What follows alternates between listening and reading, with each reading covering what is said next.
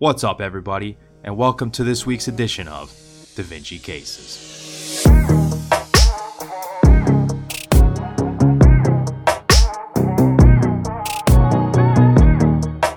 Alright, so the way this works is we've got a clinical case followed by a board-style question. So we're going to go through the question stem, point out the relevant clinical findings, take a look at the question and the answer choices, and then kind of divert for a minute and go through the relevant concepts to answering the question. Then we'll come back and apply those concepts that we went over to answering the question. So for this case, we've got a 37-year-old woman presents to the emergency room after taking an entire bottle of acetaminophen, which acetaminophen is Tylenol. So an entire bottle of acetaminophen tablets in an apparent suicide attempt. She denied ingesting any other drugs or alcohol. So this is important, and you'll see why when we get into the discussion aspect of this. But other drugs and alcohol can have an impact on how acetaminophen is metabolized, which can contribute to its level of toxicity, as we'll talk about. Her only symptoms are abdominal pain and nausea. And then her vital signs are temperature of 37 degrees Celsius, so she's afebrile. Heart rate is a little high at 102. Blood pressure is 116/70, maybe a tad below normal, but nothing too concerning. Respirations are 16 per minute, which is kind of on the lower end of normal, but still okay. And then O2 sat is 98%. So hemodynamically stable. Respiratory status-wise, she's stable. Anytime anyone comes in, this time we know what the drug is, but when someone comes in with a drug overdose, you definitely want to be paying attention to the respiratory status, especially if they overdosed on opioids, which can depress respiratory functions. So you definitely want to be paying attention to that as well. Labs are notable for an aspartate aminotransferase, or AST, of 634, which is, as you can see, much higher than the upper limit of normal of 32.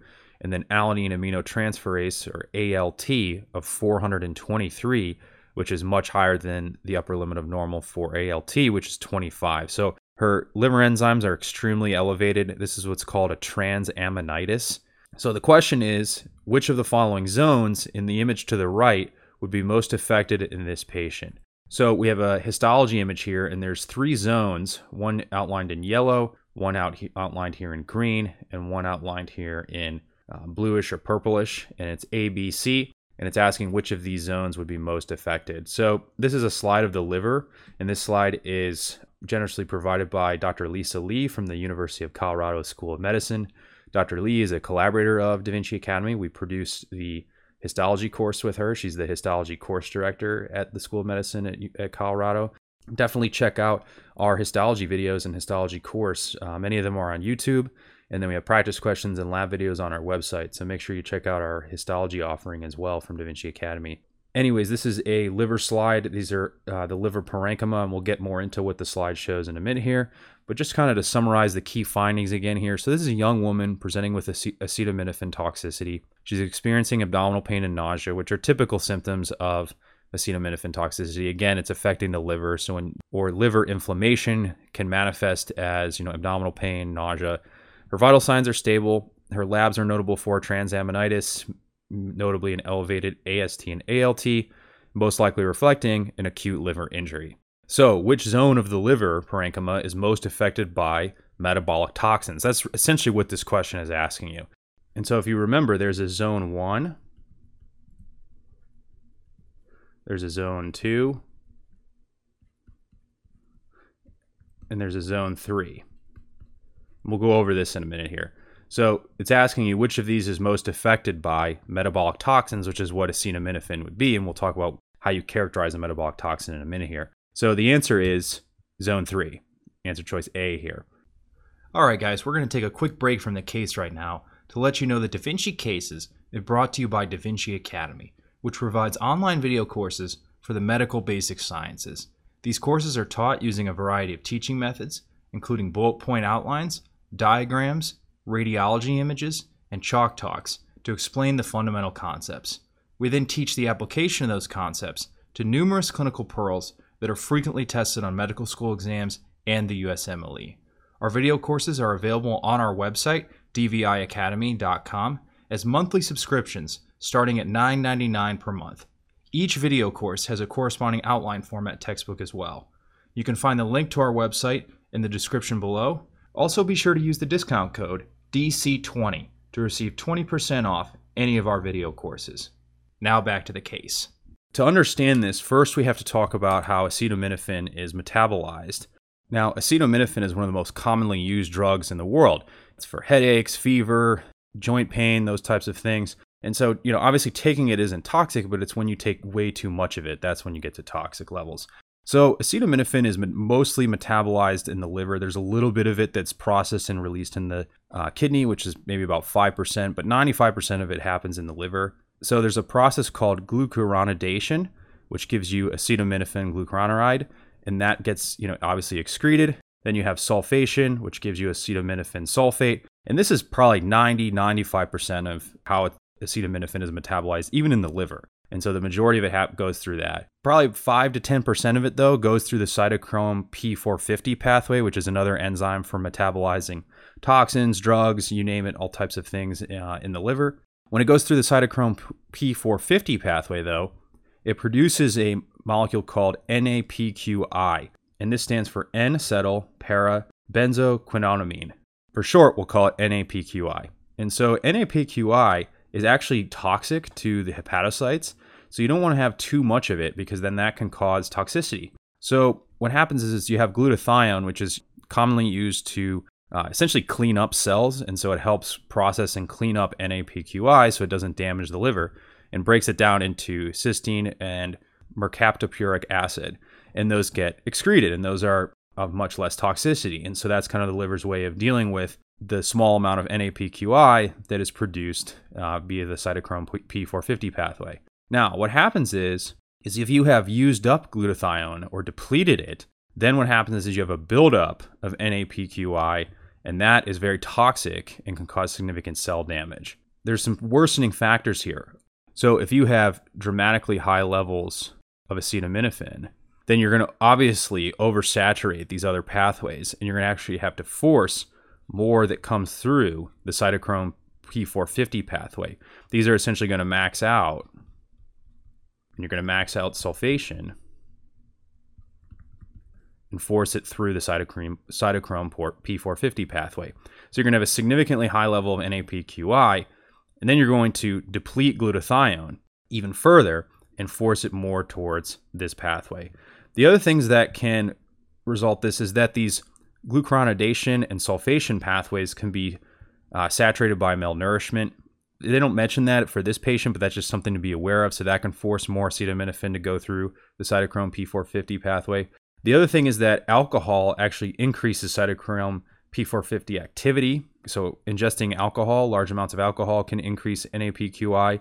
And then alcohol breakdown, so the metabolic process of breaking down alcohol in the liver, actually depletes glutathione. So for our patient, she's ingested a large amount of acetaminophen. You've maxed out these normal pathways for breakdown of acetaminophen and then created a large amount of NAPQI. And then as a result of just an overwhelming amount of acetaminophen, you've depleted all your glutathione, and then it's resulted in significant amounts of NAPQI, which leads to cell damage. And so then that's what leads to your elevated AST and ALT. And so that's how you get your transaminitis. And more importantly, this is really toxic to the liver, and so it needs to be treated. So to understand which zone of the liver gets most affected by metabolic toxins or acetaminophen toxicity, we have to understand what a liver acinus is. It's a functional unit of the liver parenchyma. And now the liver can be divided into a number of different functional units, but for the purpose of this, we'll just focus on the acinus. It's a triangular shaped with one central vein forming the apex of the triangle. So you can see here you have a central vein, which is shown here in this histology section. And so this forms the apex of the triangle. And so again, you have zone 1, 2, and 3. And if you see, it's kind of how in close approximation they are into this central vein. So zone 1, then zone 2, zone 3, and you move closer and closer to that central vein. Now, the central vein forms the apex. Now, this is a theoretical sense of organize this or look at this. And so you have zone 1 at the base of the triangle, and then you move closer. Zone 2 and zone 3 is here, the apex or the top portion of the triangle. And then the portal triad forms the base of the triangle, which would be down here. And the portal triad, remember, contains a branch of the portal vein, a branch of the hepatic artery, and then a bile ductule. The bile ductule is what carries bile. Remember, bile is produced in the liver, and then it's carried through these ductules into the biliary tree or the bile ducts, and then down into, where it's released into in small intestines to help digest lipids and fatty acids. And so these three zones are actually divided based on the direction of blood flow and blood O2 content. You'll see why that's important in a second. Now, what's important to know is that if we blow this section up here for histology, so we've taken this section here and made it more magnified, you can see each of these. This is an H&E stain, hematoxylin and eosin. So remember the hepatocytes, full of proteins, they're going to stain more eosinophilic, or this pinkish color here. And then these round purple colored circles or dots are the nuclei of the hepatocytes. And you can kind of see where they form these almost like these channels in between. You have these rows of hepatocytes, and we'll show you a diagram here in a second to illustrate this. But you can appreciate this where it's these rows of hepatocytes, and then you have these channels in between, or called sinusoids. So the apical surface faces the bile canaliculi, which drain into the bile ductule, and then the basolateral surface faces the sinusoids. So for this diagram here, we illustrate how the portal triad plays a role in this. So you have the portal triad, which would be here at the base of this triangle of the liver acinus, kind of at the base of this zone 1 here.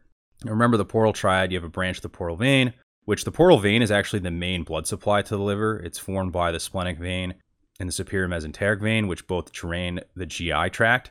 And so remember, after we absorb a number of nutrients and other things that we ingest through the intestinal tract, it actually has to get first processed by the liver. And so that's why. So the portal vein is actually the majority of the blood supply. The hepatic artery is kind of the backup. It provides some of it, but only if like the portal vein went down. Let's say if you had a thrombosis of the portal vein, then the hepatic artery could take over and provide the majority of the blood supply.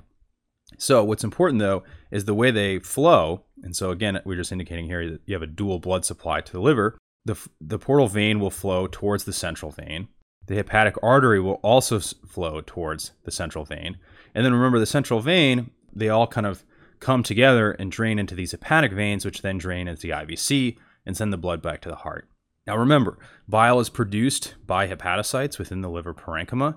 And so what's important to remember here is that bile is actually going to flow in the opposite direction of blood in this case, in these liver acinus. And so it's going to flow towards this bile ductule, make its way there, then all of those will drain into the bile ducts, and then make their way into the common bile duct, which then goes into the intestines. So on the diagram here, you have portal venous blood, which by this blue arrow, as you can see, is heading towards the central vein. Then you have the hepatic arterial blood as well. And then you can see where you have the green arrow going in the opposite direction, and that represents bile flow from bile production to the bile ductule. So the reason we care about all of this is that if you remember the flow of blood, it starts in zone 1. So this is where you're going to get the first hit of blood, both from the portal vein and from the hepatic artery. So this is going to receive the most oxygenated blood. Remember, you haven't made your way all the way to this final draining vein. So this is the first kind of zone of parenchyma or zone of cells. They get first pick, essentially, of oxygen. So they're going to get the highest amount. For zone 1, by receiving the most oxygenated blood, it's the least susceptible to ischemia. So if you have some kind of ischemic event, patients in shock, losing blood, something like that, or there's, decrease of blood to the liver itself, the least susceptible is going to be zone 1. Now, on the flip side, because it receives blood first, it's going to be most affected by ingested toxins, such as cocaine. And then it's also affected first by viral hepatitis. So viral hepatitis traveling through the blood, it's going to first hit, this is the first zone to be hit. Because of that, it's the first hit by viral hepatitis. Now, zone 2 isn't that interesting. It's called the intermediate zone. It's between zone 1 and zone 3. A little tidbit, it's affected by yellow fever. That's an infectious disease pearl that you should remember. Sometimes it's could be asked on your board exam, so just keep that in mind. But other than that, in the intermediate zone, there's not much else to it. Zone 3, by the time you've gotten to zone 3, you're receiving the least oxygenated blood because you've given up a lot of oxygen to zone 1 and zone 2. So for that reason, it's the first affected by ischemia. So if you have ischemia, again, zone 3 is going to be the first one where you're going to have, potentially cell death and cell necrosis. It also contains the highest concentration of cytochrome P450. Remember that enzyme we were talking about that is involved in, drug metabolism, acetaminophen metabolism. The highest concentration is here in zone 3.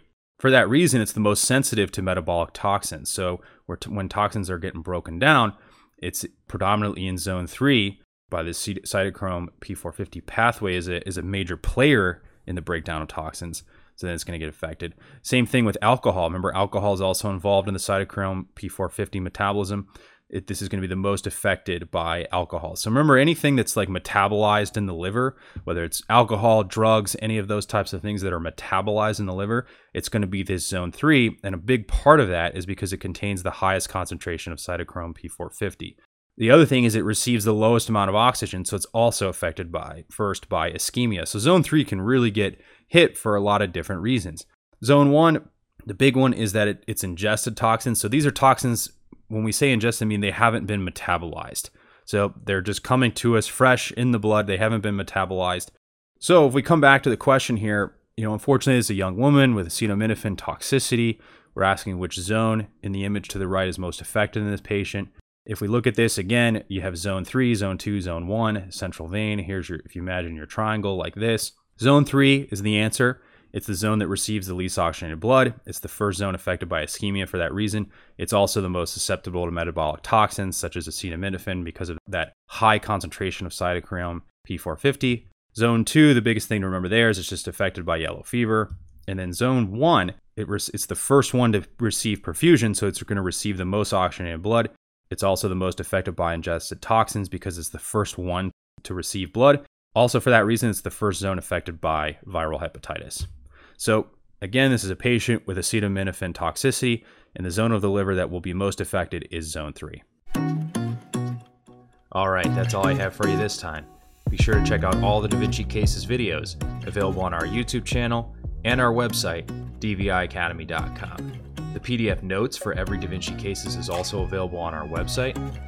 Also, be sure to check out our podcast, The Da Vinci Hour, where we interview attendings and residents across medicine to learn more about their experiences, their specialties, and to get their insights on navigating a career in medicine. You can find the Da Vinci Hour podcast on our website or any platform where podcasts are found. Lastly, you can find all of our video courses and corresponding outline format books on our website. Don't forget to use the discount code DC20 for 20% off.